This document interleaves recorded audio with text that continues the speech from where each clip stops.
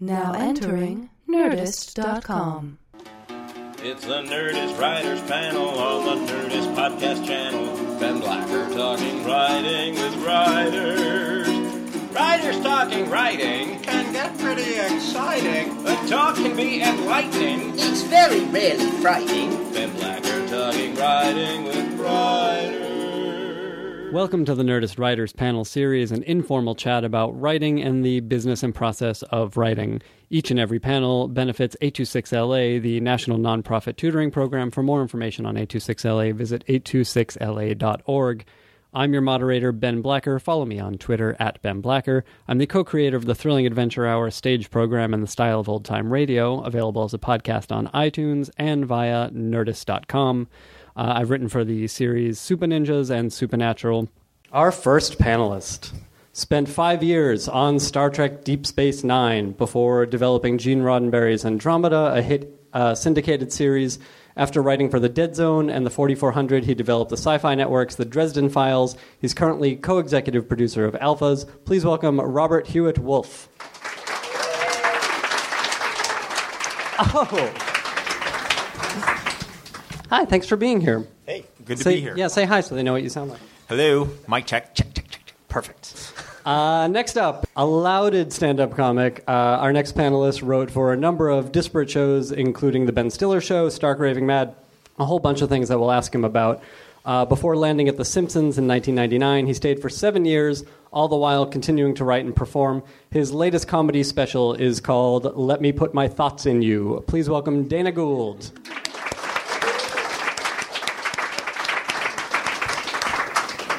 Welcome, Dana. Welcome. I thought you said a louder stand-up comic. A louder stand-up comic you'll never meet. Well, now that Sam Kinnison's gone. May he rest in peace. God rest his soul. And finally, beginning as an assistant on Dawson's Creek and Once and Again, our final panelist worked her way through the ranks on Kyle XY, Brothers and Sisters, Dirty Sexy Money, and a number of other programs before creating Life Unexpected, which ran 2 critically acclaimed seasons on the CW. She's currently a writer on ABC's Revenge. Please welcome Liz Tigelaar.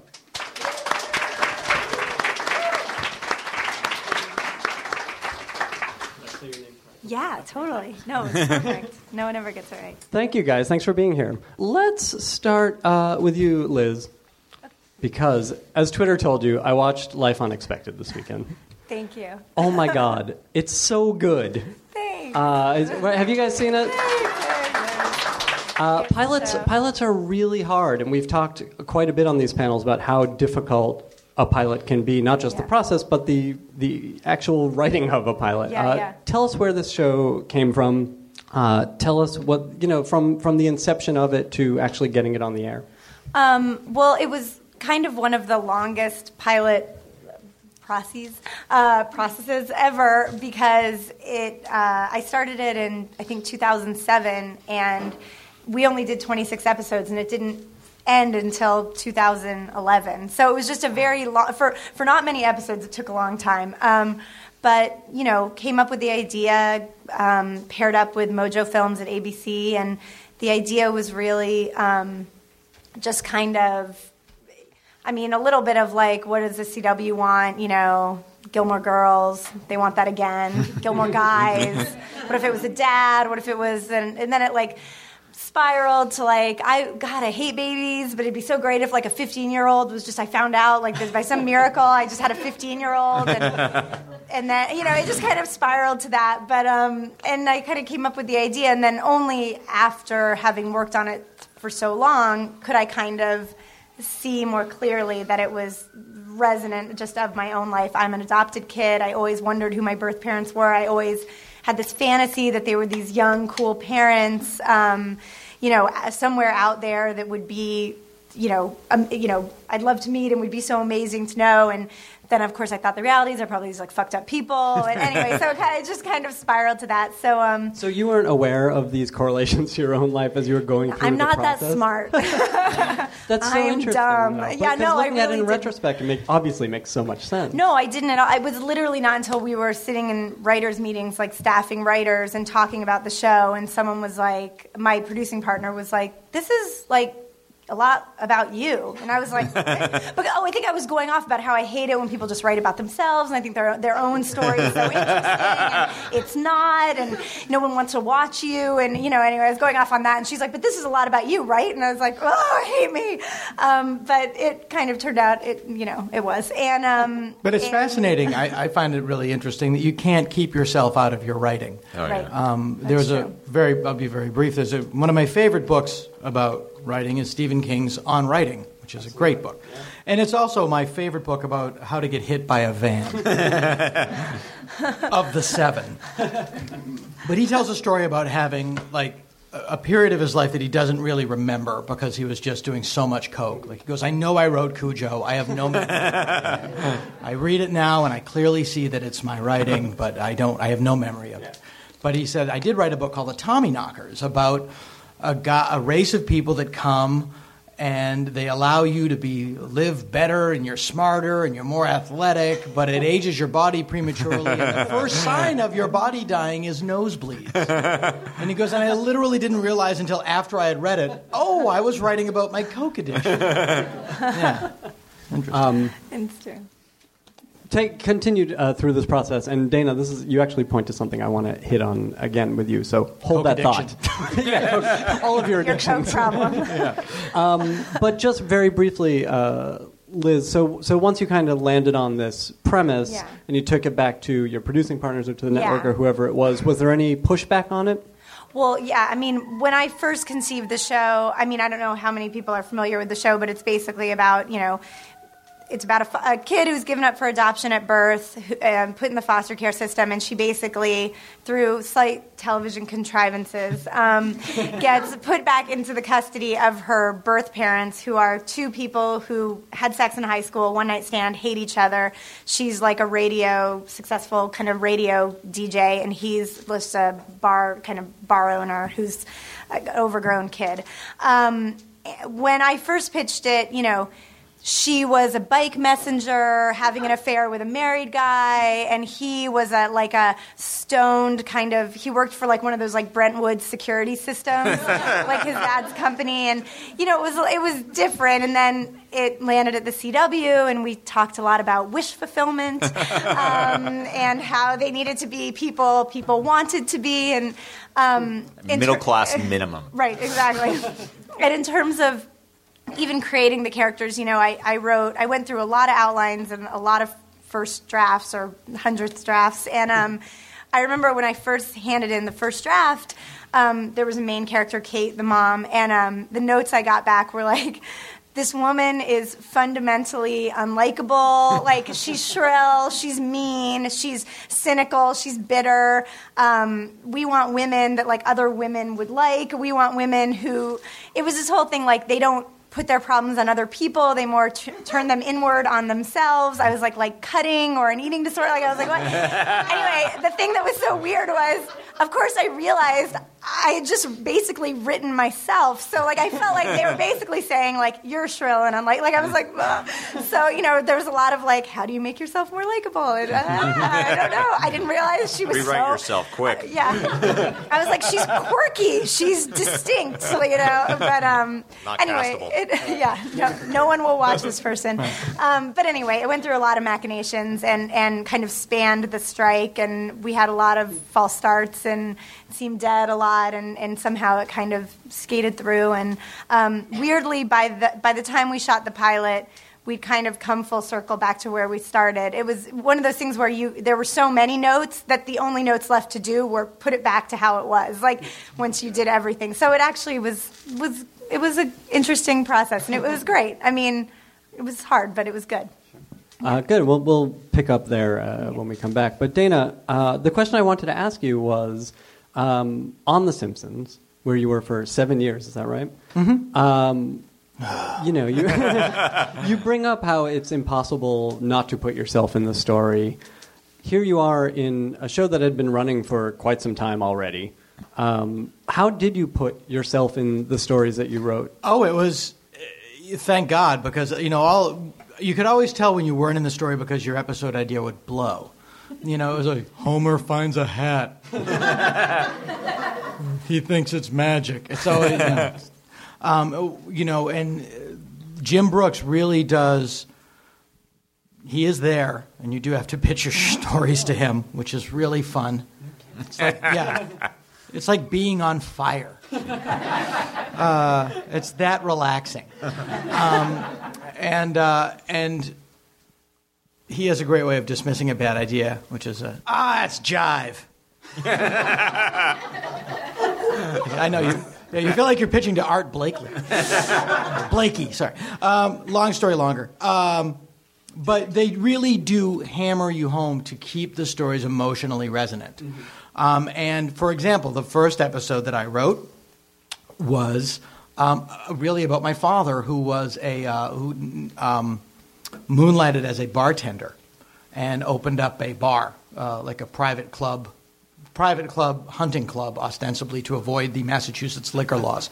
And it was called Homer the Moe. It was where Homer took over Moe's, and then the other half of the episode was also something that happened to me. It was where Moe turned the bar. Moe came back and turned the bar into like a high-toned Ian Schrager-like hotel, which was based on my experience of being in the men's room at W in New York and not realizing I was in the men's room because it was just three walls, and then one wall was a waterfall, and I didn't know where to go. And then some guy came in and started pissing in the waterfall, and a guy walked out of the other wall, and I realized that I was in a men's room. It was a gangbang of form over function. But to what you said, the best episode that I wrote on the show, if not probably not the funniest, but I think the best story that I wrote was being an adoptive parent, based on our experiences when we went to China to adopt our first daughter, and who is ironically not Chinese. She is from Montana. But and that was called Goo Goo Gai Pan, and that was my favorite episode. Oh my God! How many writers were in the room during your years there? They have about a dozen writers come and go on and off. And we have two rooms because there's just so much to do. It's like an automotive plant. Yeah, I was going to ask, what's the process there with two rooms going? Well, you have I'll very briefly. I'll tell you this from episode conception to conclusion. You'll pitch story ideas. You'll have a story idea. Then you'll sit with the group, and you'll get the story idea approved, and then you'll just sit for 2 or 3 days and go, well, this could happen, this could happen, this could happen, this could happen. Everybody's sitting in just a Bible of ideas, a giant thing of ideas. Then you go off and you write the outline, which is about 21 pages. It's like they 7 pages an act, and they have a math. It should have 3 really solid jokes a page. Okay. My voice goes up when I lie. No problem. Then you'll come back. They'll tear that apart for a week. Then you'll come back. Does the room tear it apart? Yeah, okay. Yeah. And then you go write the script. Come back. That gets and then you do all that work, and then you'll come back with the script, and then you'll just start rewriting it. It was just like, all right, page 1. And it's just, it's not a place to work if you believe your work is precious in any way. And is it everybody pitching jokes, or are they doing structural changes as well? This is the it depends on what it needs. Okay. Depends on what it needs, but the basic structure will hold until the table read. Mm-hmm. If it holds together, it'll hold together. Then the table, so you do a couple drafts before you get to the table. Then you'll do the notes on the table read. Then you'll do the record. Then it lays fallow for 6 or 7 months. Then it will come back as a pencil test animatic. You'll 3 or 4 months pencil test animatic. You'll do notes on that. Then it goes to Korea to be animated. Comes back, and then you do color notes on the color. And you have that going on with 22 episodes a year. So the rooms are split in half, and you have 2 rooms going, well, what are we doing? We're doing this. All right, we're doing that. All right, we'll do today's animatic. Why don't you go break Matt's story? And then, so you do all, it's a miracle how they get it to work. I mean, it's amazing. And people always ask, when is the show going to stop going on? And I thought Matt Graney actually had the funniest answer to that, which was, we'll do the show until we run out of ideas, and then we'll go 3 more years. Thanks. Robert. Yep. Sort of the same question for you, because you've spent time developing other people's properties in addition to your own. Yeah. But I'm curious about those other ones on Andromeda and Dresden Files and the thing you're working on currently also? Yeah, Untitled Robert Hewitt Wolfe Project. Yes. The best title ever. Sounds like a hit. Of the three of us, Robert has wrestled with the largest unitard budgets. Yes, that's true. It's true. far. I have put more people into rubber faces than anyone else. Too. For now, you haven't seen what happens this season on Revenge. That's true. Yeah. I have seen what's happening this season on Revenge. But I'm curious about, again, bringing your point of view and your perspective to these properties that you develop. How do you go about it? What is your experience? Well, with been? Dresden Files, I just applied my own experience working in a wizard shop. Sure. So, that was no. I mean, I think that it's a little harder with the genre material. You sort of have to draw from a larger canvas, and you get to sort of stick less of it in. But for example, for Andromeda, there was some things that were sort of somewhat based on my father, who was a Special Forces. He was Colonel Kurtz in Vietnam. He commanded 1,000 Montier riflemen as a Green Beret. And so there was a certain... Well, Colonel Kurtz implies that he then had some deep psychological problems. You said that. I didn't say that. So he was like Manson. He had a ranch. Yeah. My dad's a very good Republican. So sort of my experience of him sort of projecting onto the main character, and then my own personality probably manifested itself more in the sort of secondary characters who in Andromeda were incredibly snarky and gave the lead very little respect most of the time. So, there's that. Particularly, no one saw this show. So we made it for $1 million an episode, but we did do 100 plus. I got fired after 30. So the show was about my problems with authority. Can we follow up on that? Didn't I mention that? 100 episodes at $1 million an episode. 110 episodes. I wish I had a calculator. Yeah, $110 million. Nobody can do that. So particularly there's a character named Harper who has very much kind of my voice in a lot of ways. And there was also, when I was more philosophical and feeling a little more sort of meditative, there was a character named Rev Bem who sort of carried the philosophical content on the show. And then there was, various other prisms of, every writer, that's what, all the characters are sort of prisms of themselves. Dresden Files is also about someone dealing with an absentee father and the issues thereof, and some dark family past, which we actually sort of invented. It wasn't in Jim's book. We took the villain and we made him an uncle, and we did a lot of stuff that wasn't there. Some of that was mandated, but anyway. But the point is, you do look for ways to sort of say things you care about, and by doing that, almost unconsciously, you imbue the show with a certain amount of your philosophy, your voice. It just happens. There's no way around it. But that's the difference between everything that you've said. I mean, that is the difference between a writer and a hack. From the business point of view, they'd much prefer you to be a hack because you're easier. It's just like, maybe it's about a unicyclist. I should try that sometime. In 70s Venice, maybe. That that you're writing from a point of view, and that you're writing something real, and you can't get out of it. It would be great to just, and that's why people who don't. I always look at my friends who are kind of people who don't want. I don't want to have I can't get married and have kids because it's like I got to work. It's like no, what are you going to write about? Going to Staples. I write about my dog. It's like you have to write about. You have to have a life.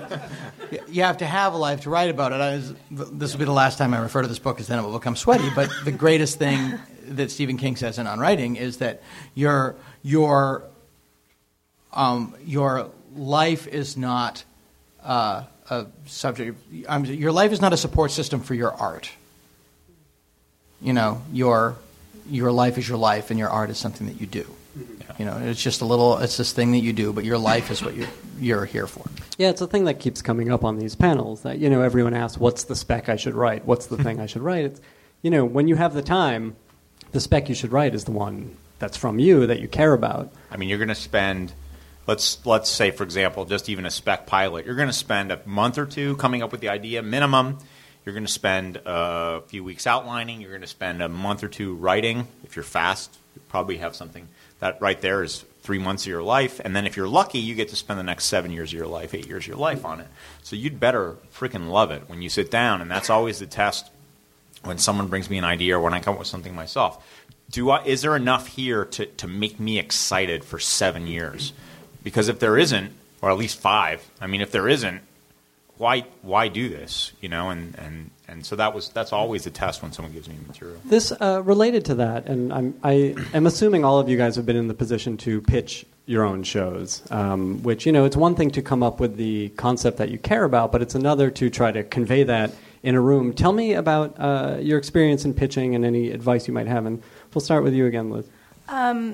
Well, yeah, pitching is definitely a kind of skill in and of itself. Like, you can be obviously a great writer and a horrible pitcher. But I don't know. I guess I'm trying to think. I mean, I have like very specific things that I'm like super methodical, so I'm kind of dorky when it comes to pitching. Like, well, tell us about that, because everyone does it in kind of a different way. I pitch. I pitch everything exactly the same, basically. Like, I have like a formula, and it is my pitch formula, and it usually works out okay. But you know, I always go in with kind of that log line that's like, it's this meets this. And then, you know, I try to very briefly, obviously, say the concept in a concise way, like I just said with Life Unexpected, or I just pitched a show that I just pitched a pilot that's like an adaptation of a movie. So, you know, it was easy to kind of talk about. But then the thing I really try to focus on, I think, is... Is it something Ghost Protocol? No. Don't tell. Bridesmaids. Bridesmaids 2. Ghost Protocol. It's Bridesmaids the series. I should have. Then I try to do what we're saying, which is like spend a little bit of time in the pitch really talking about why the idea is resonant to me specifically. So I think that's always a great way. It's kind of like, why tell the story? Why should it be out there in the world? Why are you the person to write it? What about your perspective makes your take on it unique? Because it's true, you have to, you know, when you do a pilot, you obviously, it's such a pressure cooker that you're like, you know, they're like, where's season 1 going? And you're like, I don't fucking know. I don't even know how I thought of this. Like, you're like, I have no idea. Hire me a writing staff. I'll right, figure it out. Yeah, you're like, well, hopefully the 8 people I hire will figure that out, because I have no clue. But even if you don't know where exactly the stories are going, you know, plot-wise, and what are going to be the, you know, all the things they want, promotable moments. But, you know, I always call it the heart box. Like, what is at the heart of each story? What is at the heart of each character? And I think in the pitch, especially, trying to concisely say who the characters are and kind of what their Achilles heel is, or what's their obstacle or challenge. What's the thing that keeps them from getting what they want? With Life Unexpected, it would be, you know, this dorky girl got knocked up by this hot guy in high school, and she can never get over the fact that he could have cared less about it, that he was dismissive, that he didn't take responsibility, that he left her like hanging out to dry to deal with it all her own. And it really comes back to, that's what her father did to her. Her father left her when she was, you know, and it's like, how do you keep kind of peeling back the layers of the onions? But how is the way that somebody is and what they've become going to manifest itself in like present day conflict with everyone in their life? So I think that's a big thing to kind of convey in the pitch. Like, how are all these characters, I always would say, like, how are they just going to like bump up against each other and continue to kind of tell compelling stories? So anyway, it's not a deep pitch formula. It's simple, but you know, that's kind of my strategy usually. And then to just always talk about, with any idea, the scope of it and how it can go on for seasons and seasons and seasons. And it's all very obvious where it goes. And someone really smart will figure it out. But to show kind of that, you know, to show the world, and that it's not a small world, that it's kind of a expansive world, I feel like is That's great. key. That's a problem Dana. with the American system of television too. Is that in Britain you'll have a great idea, but it's a 3-season show. Mm-hmm. They call them series. Right. Mm-hmm. It's 3 series, and then I think it's over. In America, it's like, it's a great idea, but what's episode 311? Yeah. You're not just looking at something that's going to limp along for 11 seasons, are you? Have you faced this in pitching? Have they asked, what is year 5? The last show, the pilot that I just that I did last year was autobiographical to the point of being uncomfortable, and I was always like, well, unless I'm dead, I think stuff will be applicable, and if I'm dead, it's not my problem. And the one I'm working on now is I'm wrestling with that issue myself. Like, what is how does this go for X amount of time? I don't, to me, I see it like a British series. Like, I think after 5 years, these people are done. Are these half hours that you've been working in? Yeah. And is it I'm incapable of writing. No, I'm incapable. Definitely put that out there. Comedy is hard. I'm illiterate. But you have a background as a performer and are currently a performer. Yes, and a foreground as a performer. Do you think that gives you an advantage when you go into a room to pitch something? It gives me an advantage, and it's a disadvantage. And I actually I find this a lot when I work when I go in as an actor as well, because I'm known. I'm known as a writer. Pretty well in the business, and the pitches are always entertaining. That's never a problem. Selling the show is the concept, and I'm usually go in and I'm hilarious for 25 minutes, and then it's like the show it's gonna wait. It's fine. Just so I always have to kind of I have to backwards engineer that. With auditioning for acting roles, just as an aside, I know that what's the word? I guess procedure or that way of casting is so profoundly dysfunctional and has nothing to do with what you do when you get the job. It's like speed dating is to the 7th anniversary of your marriage. It's so hard to not take it even remotely seriously that I nearly never get it. Because my contempt is so visible, I think. That's good advice for actors. Yeah, well, this isn't an actor's panel. That's right. Get out. But you know me, any excuse to wear makeup. Robert, I'm curious, particularly in your pitching experience, about pitching. I assume people have come to you with properties and asked for your take on something. Yeah, a lot. How do you pitch your take on a property? Well, I mean, the first thing you do is really immerse yourself in the material. I tend to read it a few times, jot down some ideas. My first hope is I'll read it and be able to walk into the room and say, I don't have to tell you anything. Read whatever. It's perfect. Let's go. Like Game of Thrones, for example, which is incredibly faithful to the source material. Unfortunately, that's rarely the case because television is its own particular beast, and if something was created for a graphic novel or a novel or whatever else, even a non-American format, it tends to have issues that need addressing. So the first thing I always look for is what I call the engine of the story. What's going to drive this, again, 100 episodes? What is so great and unique about this that you can tell 100 hours of story about it? And usually that, again, brings my focus right away to the lead. Who is that person? What's he or she like? Why is that person someone who's interesting enough that you want to invite them into your home every day for an hour a week, for many years? So that's usually the next most important tool, And then if those things feel like they're there, then I'll keep working on the world and the rules, because a lot of the things that I get sent are genre, and a lot of the time the rules aren't particularly well thought out. You can do a lot in 35 pages of a graphic novel, or you can do a lot of smoke and mirrors. You can fly through a lot of stuff. And you don't have a network executive going like, what are the rules every time you turn something? What are the rules? What are the rules? It's like, okay, all right, I'll figure them out. So that when I do my own material, like if I come up with an idea for a show, I put myself through the exact same process. And then the pitching process actually sort of lays that bare. So the first thing I always pitch is a hooky scene. Usually it's the teaser of the first episode. I'm adding that to my. And then I A scene where someone doesn't go to school. Now, what if there isn't a scene in the show?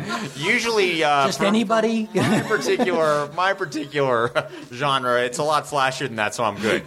So sweaty. Space battle. Dude wakes up. He's having nightmares about the war. He swings out of bed. He has no legs from the knees down. He's the guy you saw in the teaser. He has 2 human-looking legs sitting by the side of his bed. He sticks his stubs against the legs, and they weave themselves into his legs, and he stands up. He looks out the window, and the starship we just saw destroyed in the teaser is being rebuilt out his window. Okay. That's the craziest Forrest Gump pitch I've ever heard. Yeah. Anyway, that's the pitch for my new pilot. So I pitch that, and then I start talking. I sort of give a general log line, what the show is, and then I go into the characters. And I start with the lead, and I talk about the lead for the longest amount of time. Then, like you're saying, all the supporting characters, how they clash, how their agendas are in harmony or in disharmony. And then I finish pitching the pilot. Because now they know who everybody is. I pitch out the pilot, and then I talk about like 3-4 episodes down the road, general arc for the season, why this is the best thing ever invented by human beings since Homer, and then I'm done.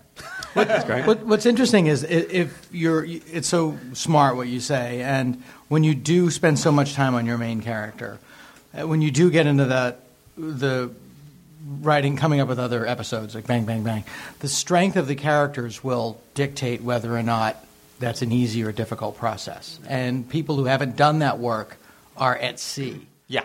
I worked on the second season, I guess it was the second season, of Parks and Rec. And what was interesting about that was that Amy's character began to, and it wasn't anyone, the character just innately started to redefine itself. She's a much different character than she was now than she was then. And we were all sort of, they were all, I'm not there anymore, but they were all sort of letting this happen, and the show almost redefined itself. And it was really interesting. And it was great that they were allowed to, it's a tribute to the talent of those people that they were able to orchestrate that. So they were orchestrating that change, or they were aware of that change? They were aware of it, and they were smart enough to let it work. They were smart enough to let it work itself out. Yes, thank you. Well put. Yeah, exactly. Yeah.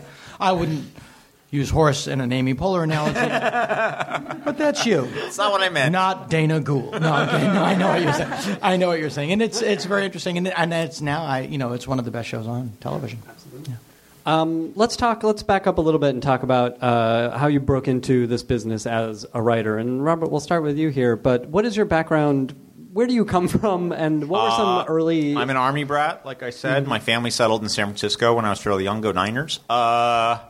And I went to... I came down to UCLA. My thought at the time, and this will date me, was that I would get an electrical engineering degree, and then I would go work for Lucasfilm, building the motorized armatures and stuff for the X-Wing fighters.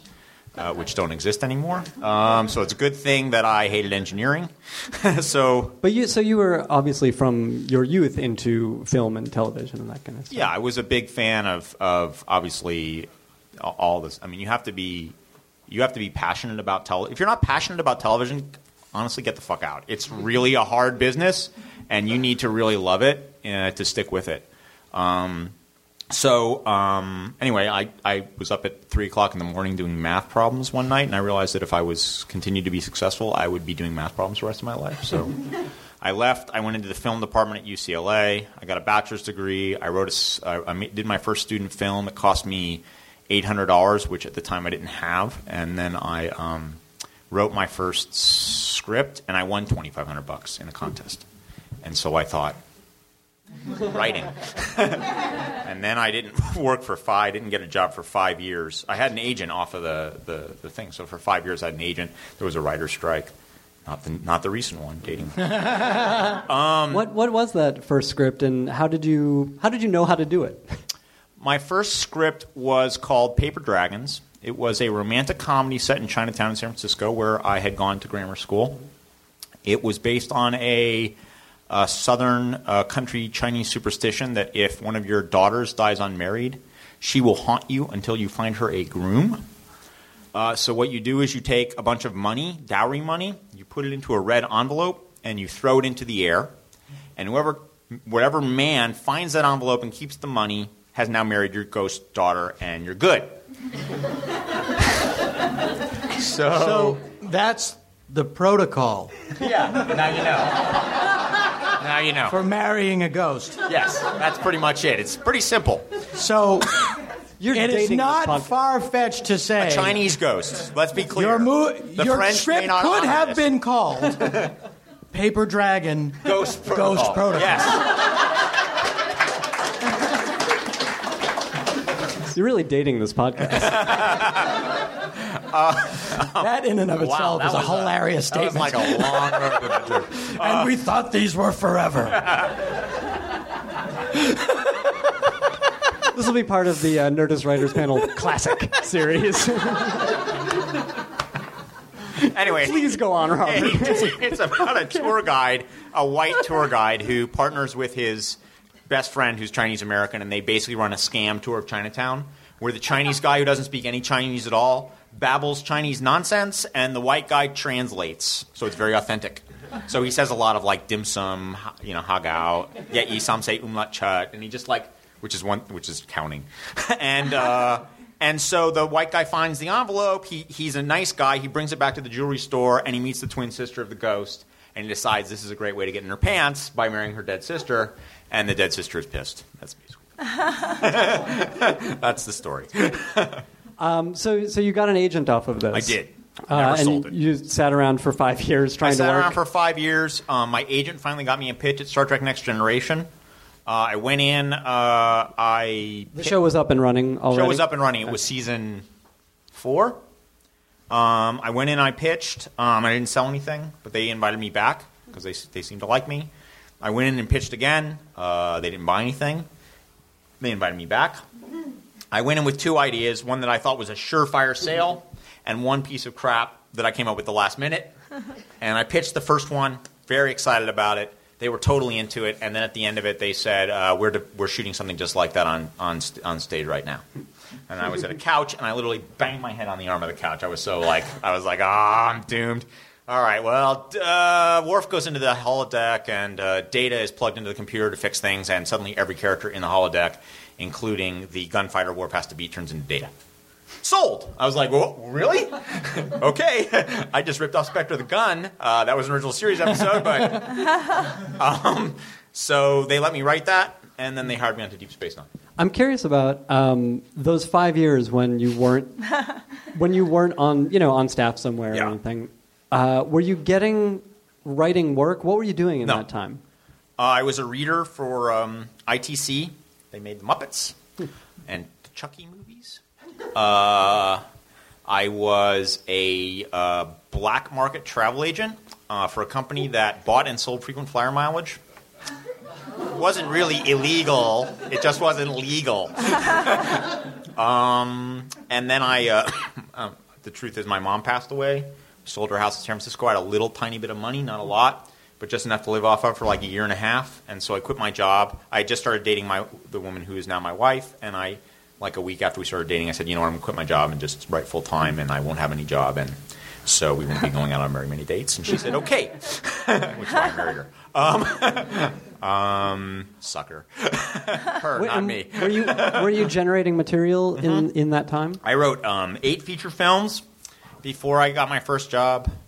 So, yeah, that was what I was doing. I was just writing features all day long. I thought I was going to be a feature writer. And it was a science fiction sort of high-tech feature that got me into pitch to Star Trek. I wrote all kinds of different stuff, but I had gotten a lot of attention for this feature. I almost sold it to Kuroko, and they went bankrupt the second time in the middle of negotiations, so that sucked. But that script got me enough attention and was good enough that was what got me into pitch. That sample got me the assignment to write. That's it. Gotcha. Dana, we mentioned that you do have a background as a stand-up, but I'm curious, and you talked a little bit about your entry into sitcom writing when you were on Chris's Nerdist podcast, which was so fascinating. It was a great story. Tell these people briefly so I can follow up with questions. Okay, yeah, very, very briefly. I just had one quick question, if I could, ask Robert. So you're buying other people's miles?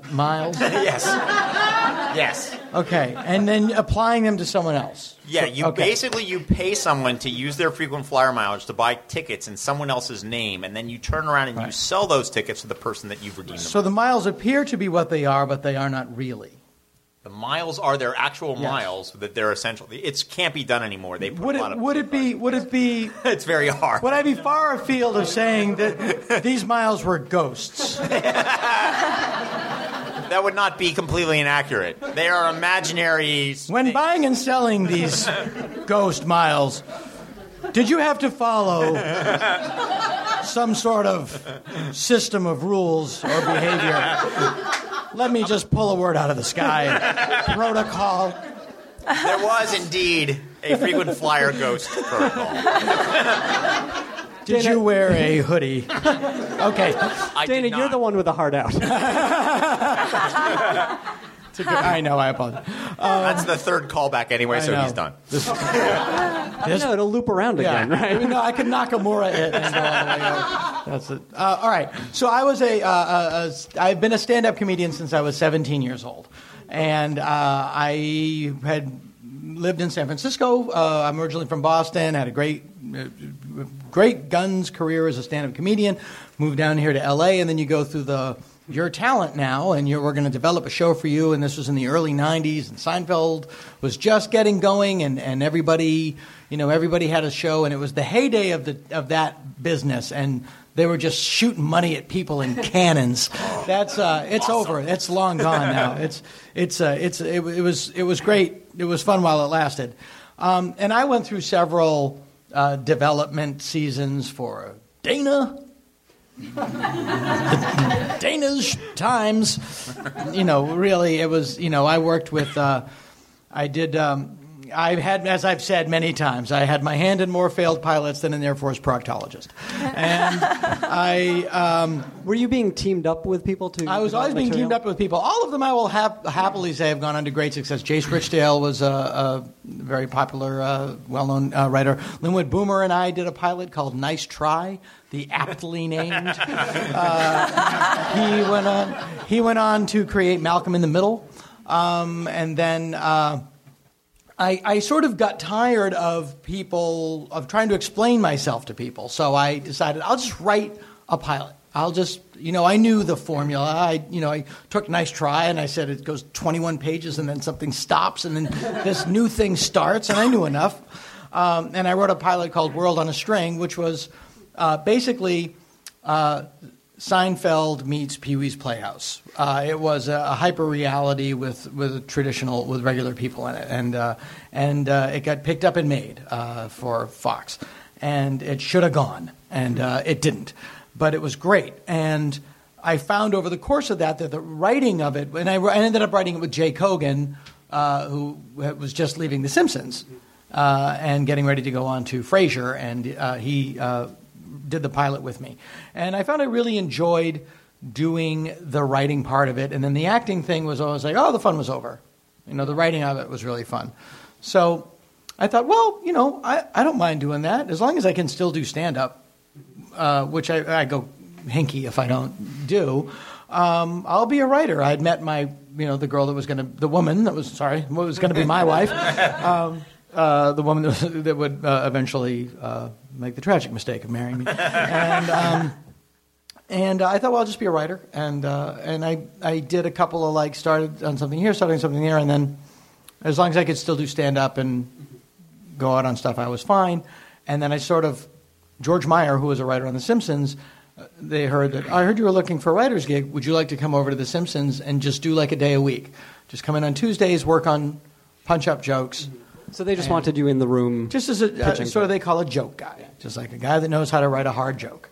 And I did that for 4 months or 6 months, just on Tuesdays, and then I'd go out on the road, Wednesday through Sunday. And was that a strange adjustment for you being in that room, or was it just hanging out with comics? It's a giant adjustment because this would, being the focus of 300 people's attention every night leads you to feel you're pretty cool. And then to be the lowest of the low on the totem pole of the best comedy on television. It really is just like, don't check your ego at the door.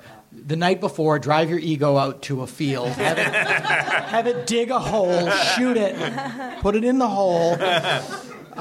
So what did you learn in those first 4 months? It must have been a crash course for you. It was terrifying. I learned I learned the trigonometry of their jokes, which was what you think is the joke is actually the setup to the real joke, it's an interesting way that they'll do it. And just sort of learn how the show works and how a room works. And as you said, you go into these rooms, so much of this procedure is just being cool to be with. Yeah. It's just, you just have to be. It's hugely important. Yeah. Someone they want to be around. Yeah. I mean, you're going to be with these people. I mean, you're going up for a job where conceivably you could be with the same people 50, 60, 70 hours a week sometimes. Yeah. You better be the kind of person that you can stand to be in a room with for that. Yeah. I myself have an elaborate false persona that I create. Had I gotten this opportunity when I was 23, I would not have been a success, I fear. And then the great thing about it is, and it's the reason a lot of people really hate me, it was at the end of my term there as my first contract as a sort of a joke guy, Mike Scully, who ran the show, is one of my favorite people on earth for this reason. Not for this reason. He's an excellent human being. But he came in and goes, oh, hey, you know what? I think your contract expired last week. And I was like, oh. And I was literally like, and he just went, you want to come every day? And I went, yeah. And he went, oh, okay. I'll make a call your agent. And then what was great, and this is the reason I love Mike, is he left and he just stopped and he went, sucker. And I made it and then I stayed there 7 years. And biggest mistake of my life. Sure. Clearly. Did your role change over those 7 years? Yeah, well, what's fun? Yes, I started the show as a guy who was. I'll say this, as a guy who was engaged and living in a house with his fiance, and ended it a married guy with 2 kids. So I became an adult, I think, over the course of that show, and I went from the joke guy all the way. I was one of the co-exec producers, so I basically knew how to run. How to run a room, how to move the episode along. You learn how to break a story, and then how to break a Simpsons story, which is interesting, which is also different. Let's talk about that for a second. How is it different from breaking a traditional sitcom? The Simpsons has a very specific sort of arc. Now the show is 4 acts. It used to be 3 acts. But they found that they can get another 11.3 seconds of advertising. So we might as well jeopardize the most successful animated venture in the history of mass communication. We can hear more from the Zagnut people. The first act is a sketch that has nothing to do with the story.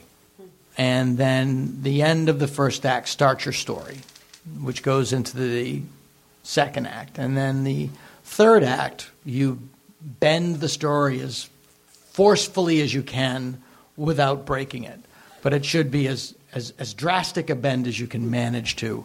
Can you give us an example from maybe one of your own episodes? The first episode was the one because we actually changed the third act because it wasn't drastic enough. So the first act I went through was really... the first episode I wrote was really ended up on life support. It was really in 11 pieces on the operating table. Is there a heart before we start? It was really the first act was, if I can remember, unless I'm conflating episodes. The first act was Bart dug a hole in the backyard for no reason. And nobody knew why. And it was just sort of a meditation on the fun kids have when they're digging a hole. And then at the end of that, that was that one. And then Homer had to go back to bartending school for a refresher course. So, and Homer took over Moe's, and Moe went to bartending school, which was an ivory-laden college like Harvard with, who was the guy that published the Paris Review? Thank you, George Plimpton-esque dean, who, thanks to George Meyer, in my episode, committed the first on-screen suicide in the history of The Simpsons, which Matt Groening reminded me of after the table read, 13 seasons without a suicide. Thanks a lot. Then in the end of the, and then halfway through the second act, Moe comes home, turns the bar into M, a high-toned Ian Schrager-like restaurant. Homer opens up a private bar in his garage, like my dad did. And then in the third act, they all go turkey hunting. While REM plays in the garage. 22 minutes. So what? A lot of stories. Do you remember what just as a quick aside, I had a great joke planned for Michael Stipe, where I went in and they were there, and okay, I had it all planned, and I went, okay, hey Michael, this is a recording studio. I don't want you to be intimidated by anything. Just get into the mic and don't be afraid of it. And he goes, oh, okay, whatever you need. And I was like, no, come on. You dick. Mike Mills laughed, to his credit. Yeah. So, well, Stipe, notoriously the funniest guy. A hoot. and such an enunciator, Yeah, really. right. Just a Clarity of exactly. diction. The guy you want doing voiceover. Yeah. Small tall hummingbird, hurrah. Do you remember what that third act was that didn't bend quite hard enough? Yes, it was an extrapolation of a Homer running a bar out of the house. It went on, and oddly enough, it was the stuff that brought me into the episode to begin with. It was the stuff that I pitched of like when your dad is a bartender, that your life is really bizarre, and that ended up getting cut away. And then it was this other thing. Of the episodes that I wrote, it's the funniest one, and it has one of my favorite jokes that I wrote in it. But it was, as I said, it wasn't the best one. The best one as a story was the China one. But I thought, just in terms of laughs, it has the dean going into the lake and talking to Moe, just going, "Oh Moe, I love the way the leaves land on the water, how the sun reflects on the surface. I'm dying, Moe." And then there was a George Meyer joke, and it just made me laugh so very hard when he walks into the pond, and Moe goes, "Hey, don't you want your bathing suit if you're going swimming?" And then a very long, oh, for just as long as it should have gone. Right. And it made me laugh a lot. It was a funny program. They do well. They do nice. Liz.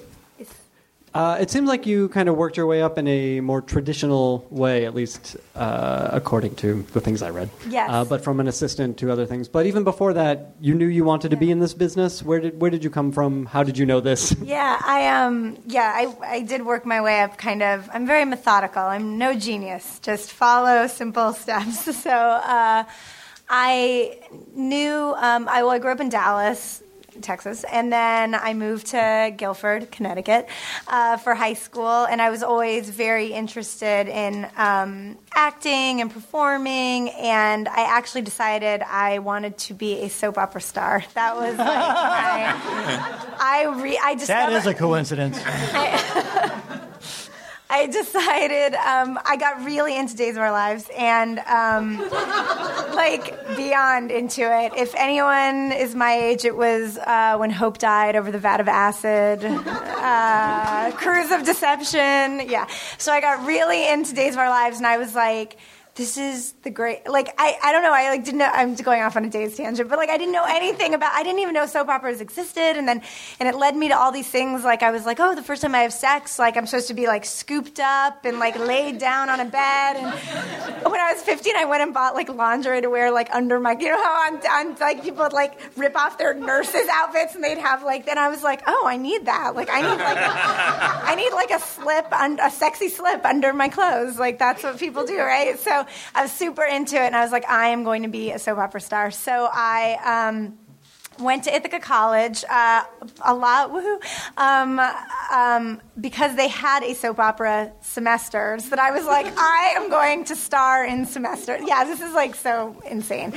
And I don't know, it's like I got there and I like forgot about semesters. I don't know what I was doing. I like joined the crew team. I was like, I don't know. And I know it. But I had this like mean director, and this woman was like she wasn't very encouraging. And I was like, maybe I don't know, maybe I'm not cut out to be a soap opera star. Like maybe I'm not good enough. And it was sad. It was heartbreak. But I thought, what if I could be a soap opera writer? That's what I could do. So I thought, maybe I could, whatever. So I started taking writing classes at school, and I had to pick a concentration, and I picked writing, and I was, very fixated on it. And Ithaca had a program where you could, like, come out to LA, so I got an internship on General Hospital, which a lot of people from Days had since moved to General Hospital. I was, like, beyond in heaven. Anyway, and then when I came out here to move, the only show that needed interns was Dawson's Creek. And I was like, it's not a soap opera, but I'll consider it. It's not. I think everyone here has questions. I mean, it's not a good soap opera. It's not on in the day. Put it that way. So I ended up, and it was funny because I'd heard, like, it was in 98, I graduated college in 98, and it was when, like, the WB was just starting to kind of get going. And I remember when I was doing crew, we had someone in our boat who was always like, we have to get home, Dawson's Creek is on bottom. And we were like, all right, sister, calm down back there. Like, we were like, okay, we were like, WB, like, what is on the WB? But I ended up getting a job on Dawson's, and it was, I got an internship there that led to getting a job down in Post, which I also knew nothing about Post. And I had this boss who used to like just fuck with me all the time, and she would send me on like a really important errand, and she would be like, I need you to go get a box of medium-sized sprocket holes. And I didn't know that was like the thing. I didn't know anything. I know nothing about film either. I don't know anything. I know about Days of Our Lives. That's all I know. So I was like, okay, so I'd like go to Encore, Santa Monica, or wherever I had to go pick up dailies, and I'd be like, I'm also supposed to pick up a medium-sized box of sprocket holes. And they were like, okay, and I was just be like, a lot of crying in my car. But anyway, I learned what they were, and, whatever, survived that job, and just started working my way up, and it was at a time on Dawson's when it was like, Kevin Williamson, obviously, Julie Pleck, who's one of my dear friends, who now has, gone on to crazy success. And these are all the people I was like getting tapes and lunch and coffee for. And it was Mike White, Jenny Bix, John Feldman, Greg Berlanti was a staff writer. It was just this room of like, now I think about it in retrospect, and I'm like, all these people who would be, 10, 15 years from then, kind of, I don't know, the people who have all these amazing shows on the air and are just, these key voices in television. And I loved it. And I would sit down and Post, and I would hear the writers, and they like wouldn't be doing anything. They'd be convincing, it'd be like Mike White convincing the new writers that they had to become Scientologists if they wanted to be on staff, and people are freaking out. They'd be playing Uno, and I was like, I want to be a writer. Like, that's what maybe I don't need Days of Our Lives. Maybe I could be a writer on Dawson's Creek. Anyway, I wrote a freelance. I was given an opportunity to do a freelance there. It was terrible. But, the opportunity was wonderful. The episode's terrible. But how did you kind of make yourself known from your position in Post? Where you, I did. Hey, I'm over yeah, I tried to like hang down at the writer's end. I was like, "Hey guys," like barely in Post. I was like, "I'm really," but I would hang down at the writer's office, and we were all. It was one long hallway, and they knew, because I'd been an intern for them, that I wanted to get back there. And so when there was a script coordinator position, that's where you like coordinate the script. You knew what you were doing. You knew what you were doing. You were flirting with Mike White. I was. Mike White. I do love him. I flirted my way back down to that end. And then just kind of did all the assistant jobs. I was a script coordinator. I was a writer's assistant. I just wanted to do, any job there was basically to stay. And was lucky enough to get this opportunity to write a freelance. And it was a bad boat race episode. It was really bad. Wait, boat race as natural boats? Or is that an analogy? No, sadly, it's no euphemism. It was a real boat race. Was it about a coxswain? I know. I could have used my skills. If you find yourself at prison and you're invited to a boat race, don't go. And never volunteer to be the coxswain. Right. I know. It's a terrible name. Nor do you want a hot fudge sundae. Go ahead. Anyway, I was there for many years, and once I kind of realized the sad reality that I was not going to get hired on staff, and there were no more assistant jobs for me left to do, I quit, not dramatically, just said I was done. And then I actually watched the entire series of 90210 for 6 months on the money I had gotten from my episode. And that's when it was on FX twice in the morning and twice in the afternoon. And then I was like, okay, now I understand everything. And once that was done, I was like, Wait. I understand how the world works now. Donna Martin does graduate. No, I got it all. And then luckily, thank God, Maggie Friedman, who's a writer on Dawson's, invited me to dinner, and she was like, I'm on I was just on Once Upon a Time. Maggie said I was on Once and Again, and my boss, Winnie, needs an assistant. And she was like, do you want to meet with her?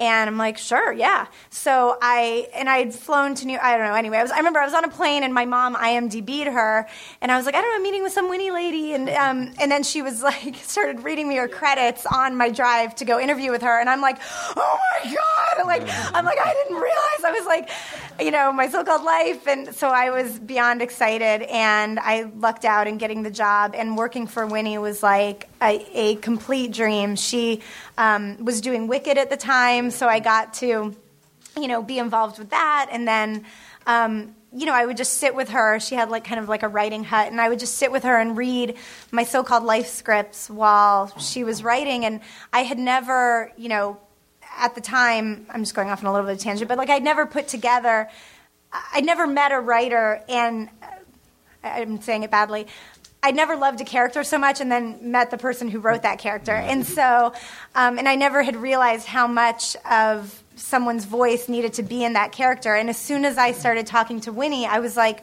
oh, Winnie's Angela. Every time Winnie would pontificate on something, it would sound like Angela Chase. And at the time I was thinking maybe I should teach kindergarten, or I was like, I don't know what I'm doing. I don't know why I'm writing. I don't have anything to write about. I'm not even really that good a writer. And I said, I remember saying I didn't know what to write about. And she was like, I said, I don't feel like I have a voice. I don't know what it is, and I don't know what to write. And she said, why don't you write about a girl who doesn't know what her voice is? And I did. And that led to kind of the first pilot I'd ever written. And was that The Little Mermaid? It was The Little Mermaid. He ripped it off for me. No. Yes. And what was that pilot, and what became of it? Nothing became of it, but I wrote it, and it helped. It helped a little. I mean, it helped lead to the night. It helped me find a voice. It's funny because I've gone back, when you're cleaning out your hard drive, or you're blah, blah, blah. And I was like, oh, it was called Acting Normal. And I was like, oh, Acting Normal. I was like, phew. And I opened it up, and I was like, the sad thing reading it was, I was like, God, I don't feel like I've evolved that much as a writer. I mean, I wrote it a long time ago. I was like, I feel like I should be better. Like, reading it, I was like, this isn't that bad. And then I was like, maybe that's bad that it doesn't seem that bad. But I was like, this should be terrible. But what was interesting was, I mean, I've become, hopefully, a better writer, but my actual voice hasn't changed that much. And it was just, the concept was like, it was kind of when, like, the OC was, had just premiered, and it was kind of, the concept was like a Misha Bartnish, like, character, a girl who basically had grown up acting all her life, and she'd only ever had, like, people put words in her mouth, and she'd never spoken for herself, and so it was about, like, she basically tried to kill herself, had a drug overdose, and got, like, shipped back to live with her dad in Connecticut, and it was all about high school and, how being normal is just as hard as being a famous celebrity. It wasn't earth-shattering, but it was cute and fine, and it helped a lot. And then kind of from there, I had met on, I was going out staffing. I had a writing partner. We were going out staffing, not getting hired, but trying. And I met on the show American Dreams, and that was a show on NBC in like 2002. And it was about a girl who her dream was to be on American Bandstand. And it took place in the 60s, and it was an amazing, amazing show. I loved it. And I remember watching the pilot, and this girl, it was Brittany Snow, played this character Meg, and her face watching Bandstand was how I felt watching the pilot. Like, I was just like, I'd been like on so many staffing meetings, and like, I can't believe I didn't get Crossing Jordan, and like crying in my room and being like, I don't love forensics, and like whatever. And I just had so many terrible, and I was like, how the hell do people get hired? Like, what do you have to do? Who do you have to have sex? Like, what do you have to do? And so I was about to say, who do you have to have sex with? I would never do that. But finally, I saw this show, and I was like, oh my God, like this is it. And I didn't get hired. They were like, no, thank you. But I was like, I will do anything. I will be a PA again. I will be a writer's assistant. I'll do anything you want. I have to be a part of the show. And so that was the show that ended up, I was hired as an assistant, and eventually was given a freelance opportunity on that show. That one I felt much more prepared for, and I think whereas with Dawson's I was like, I'm writing a script, whatever. Like with this one I was like, oh no, this is like this is serious. Like I cannot fuck this up. Like this has to be the thing that gets me on staff because it just has to be. Like these opportunities don't come along. So what did you do differently? How did you approach that script differently? I'm trying to think. I mean, I was writing it alone, which was a little bit different because, the pressure was on a little bit, but it also was weirdly freeing. Like, I think almost not having someone to check in with on every little thing helped. It was actually, like, bad circumstances around the script. I just walked in on my boyfriend, like, massively cheating on me. I was supposed to go away for Thanksgiving with him. I was, like, I'd scaled a wall. Like, it was a bad scene. There was a bad bikini wax involved. There was a lot that went on. It's a long story. There was a lot that had happened. It was bad, but let's just say... I'm intrigued by the concept of massively cheating. Was she herself cheating with Chaz Bono? Or is that... It just, it seemed, it was just a bad scene. So anyway, we were going away for Thanksgiving together.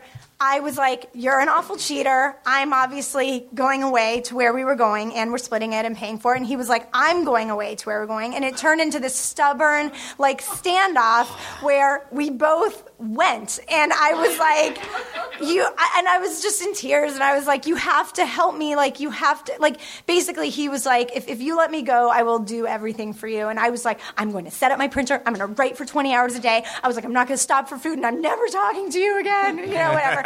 So I had this kind of teary, I basically was like, this is all I have. This has to work out. I must become a writer or die. Like, I was like, this is serious. So I took it very seriously, and I was in just a bad emotional place, which I think really helped. And it worked. I got on staff, and then I was like, see you, sucker. Bye. So, it was good. So, anyway, whatever, lasted on staff, and then it just that kind of led to the subsequent blah, blah, blah, things. Where we are now. But did you bump into him while you were away together, not together? Oh, yeah, no, we shared. We were in the same. We were in the same bed. It was like right there. Yeah, Literally it was bumped bad. into him. Yeah, I bumped into him. That is an orgasm of dysfunction. It was bad. Oh yeah, it gets worse from there. There's it's a complicated. That is a bukkake of bad boundaries. It was bad. It was bad. Anyway, that was that. That's a different panel. That's another pilot. Another pilot. I'm still going. Come, please. Okay. I have 1 million more questions for you guys, but we should take a few from this group. Please recall that questions begin with an H or a W, not with an I. Hey. Who has one? I know my husband's story, but I'm kind of curious about Liz's story about moving back and forth between being a head writer and also going back on staff on Revenge, and how you're managing your relationships to be able to do both so that people don't feel like you're competing, but you're part of a team. Yeah, that's a good question. I'd like to hear your husband's story of that. 'Cause we don't know it. But yeah, Liz, go ahead.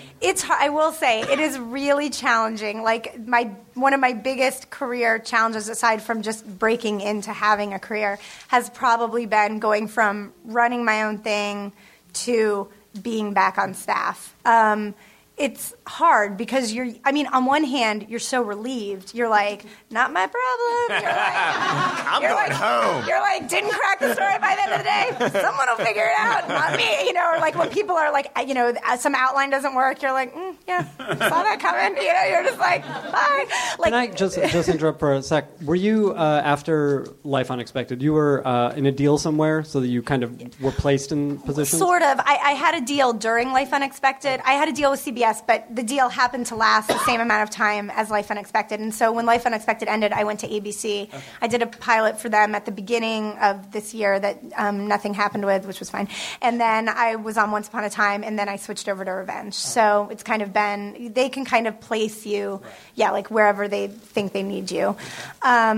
Or theoretically think they need you. You may not be that helpful.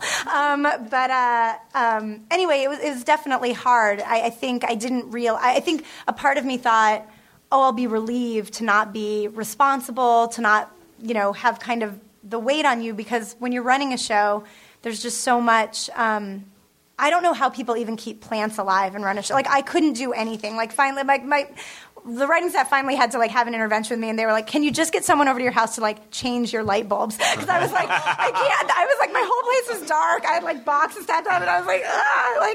It just becomes very daunting, and you feel like you can't, you're sleeping 4 hours a night. So I was kind of looking forward to not having that. But then as soon as I got on staff, I was like, oh no, this is hard. You know how you want to break story. You know how, well, that's not what I would do, but okay. There's definitely. And you have to really, and one thing that I hadn't learned since having now been on 2 shows, am in the process of learning, hopefully better than kind of where I started, is really listening to what the showrunner wants. Because I kind of, growing up on American Dreams, Jonathan Prince was very, he wanted everybody to be very passionate and very poke and prod ideas, and he didn't want to move on until he kind of knew everyone was on board. It wasn't kind of the mentality of this is what we're doing, get on board. It was even though I think he wanted to have that mentality, it kind of drove him crazy, which I'm like that too. I'm like, but I want you to like me, even though I'm whatever, this is what we're, but I'm like, but do you like it? So I want that too. And I am the type of person that really wants people to think what's the best? Somebody was telling me, you have to kind of sometimes decide when you're on staff, are you trying to please the showrunner or are you trying to please the show? And of course, the best is when you're doing both simultaneously. But I come from a very pleasing the show mentality. And so I think there's been a little bit of an adjustment of really needing to listen and just thinking how can I help this person and be a support in the way that they want to be helped, not necessarily in the way I would do it or in the way you think they need you. Exactly. Sometimes they don't need you that way. They don't. Yeah, or in the way I would want to be helped if it were me. So it's been an adjustment. And it's hard, but at the same time, it's freeing, and there is that feeling of being able to walk away a little more, Was there anything agents tend to push people? You're either a staffing person or you're a pilot person, but I'm noticing for people to have longevity, they have to have both. Yeah. So how did you negotiate making your agent be able to say, A, I'm good with parking you on a show for 4 or 5 years, and also having you work on pilots and then negotiating that politically with your head writer. So I'm curious about that. I'm actually curious about that from all three of you, because I imagine you've sort of had the same experiences in developing your own stuff as well as being staffed on shows. But go ahead. Oh, I mean, luckily I have a development deal where when I get placed on a show, they know that I'm going to go off and develop. So like Revenge, for instance, definitely gave me that time to really focus on my pilot. But it's a bummer. I mean, we're going to hear on pilots in the next week or two, and like I'm writing the next episode on Revenge, and they're kind of like, are you going to be here or not? It's disconcerting, So it is a kind of a hard negotiation. There are a lot of rules where you can't develop, on a first-year show or things like that, but I don't know what your experiences have been. Yeah, I mean, it helps tremendously. I mean, it's basically impossible unless the studio is the same, and the network hopefully is the same too. Then you have a little more leeway because you have the people who are actually writing the checks saying it's a priority for him to do these two things. I mean, it's basically impossible otherwise, and most of the time they will put a writer in your contract saying you can't do it. Yeah. So the advantage of working on like short order shows, which I mostly do cable, so there's like 13 episodes. So usually I do those 13 episodes, and then I sit down, I write either a feature or a pilot until I get on the next show, or a novel. Anyone want to buy a novel? Only if we can develop it. YA, it's really good. Perfect. Dana, I imagine your representation saw you as someone who would develop shows, but was there ever the push to? I did staff for a very short amount of time until I got on The Simpsons, and then I left The Simpsons because I just felt that I had done it, and it's hard to do other things when you're doing a show that's that time consuming, and I really did miss performing, which is sort of like the thing that I'm the best at. They don't really think of me as somebody open to staffing, and I hope that continues. I mean, it's case by case. Like Deep Space Nine was 26 episodes a year, and there were 5 writers. So, and we had a 2-week hiatus every year, and we just rolled right into the next. And I did that for 5 years in a row. So I didn't write anything but Deep Space Nine for 5 years. There's just no possible way you could do it. No time. On Andromeda, how many episodes a year was that? 22, and the initial order was for 44 episodes. And once again, there was 4 writing entities. 2 of them were teams. So it was what is that? I'm losing my math. Zeffley, me, 6 writers. Wow. And so again, that was another situation where there was no possible time. Dresden Files, while I was on show, I was running the set as well up in Toronto, and I was working like 100 hours a week. So when you're doing that, there's no possible way you can. There's just no time. I think we have time for one more question. Does anybody have one? So you were just saying that you worked like 100 hours a week on that show. How do you balance your writing life and that passion with regular life? I was in Toronto. That's a great question. It was winter. My wife was in Los Angeles. I worked about 16 to 17 hours a day during the week, and then I worked another 10 hours a day on the weekends, and the rest of the time I slept. Yeah, how do you guys go attempt this work-life balance? Is there any way? I mean, definitely when you're running a show, I mean, same thing. I would I think I would sleep about 4 hours a night, and the weekends I would approach as like, oh my God, I can get up at 5 a.m. and I can work until 10 p.m. and there's nobody will interrupt me. I mean, it was intense, and it's like, I used to say, like, if your only job as a showrunner were to just show up at your desk at like 9 a.m. and wait for shit to happen, that would take up your whole day, let alone like rewriting, being in the room, flying up to set, and I think casting. Yeah, and it's funny because, you start out and you're just writing, and then all of a sudden they start shooting, and I remember feeling like all of a sudden like, oh no, like shooting, like, oh, this is a whole, and then all of a sudden, you get your first cut and you're like, oh no, like there's a third phase of this job. And I remember saying, like, is there a fourth thing that I'm forgetting? Like, I'm going to die. Like, I can't do it. Like, it's definitely, but then it's your passion and you love it. And it's like, for that amount of time, I mean, Life Unexpected was, in a way, its shortness was nice because it was manageable. But it was it was so important to foster a certain environment and to just have it be kind of what I had dreamed it would be. That it was there's nothing I couldn't imagine having anything else to put my time into. So I don't know. At the time, I didn't have a lot of other stuff going on. So now it would probably be harder to balance. But it definitely it feels like almost impossible, as opposed to just being on staff, where you're like, see ya. It's an odd version. Yeah. It's an odd version of the Peter principle, where you do so well as a writer, they promote you to a point where you have no time to write at all. Right. Yeah. That is the upside of being on someone else's show and not being the head writer. It's like, after Dresden Files, I did 10 weeks on 4400, and my contract was literally for 20 hours a week, and it was the complete opposite. I would show up when I wanted to, eat lunch, sit in the writer's room for a little while, bang out a script, tell some stories. Hey, it's 5 o'clock. I'm out of here, So there's a big advantage to not being the head writer, but then again, being the head writer is where you get to actually have your hands on the steering wheel the whole time. So that's huge too. Yeah, you have to balance, and you do have to find a way to make it work. I mean, I have 3 kids now, and the work that I do is with that in mind. My wife works a very time-consuming job, and you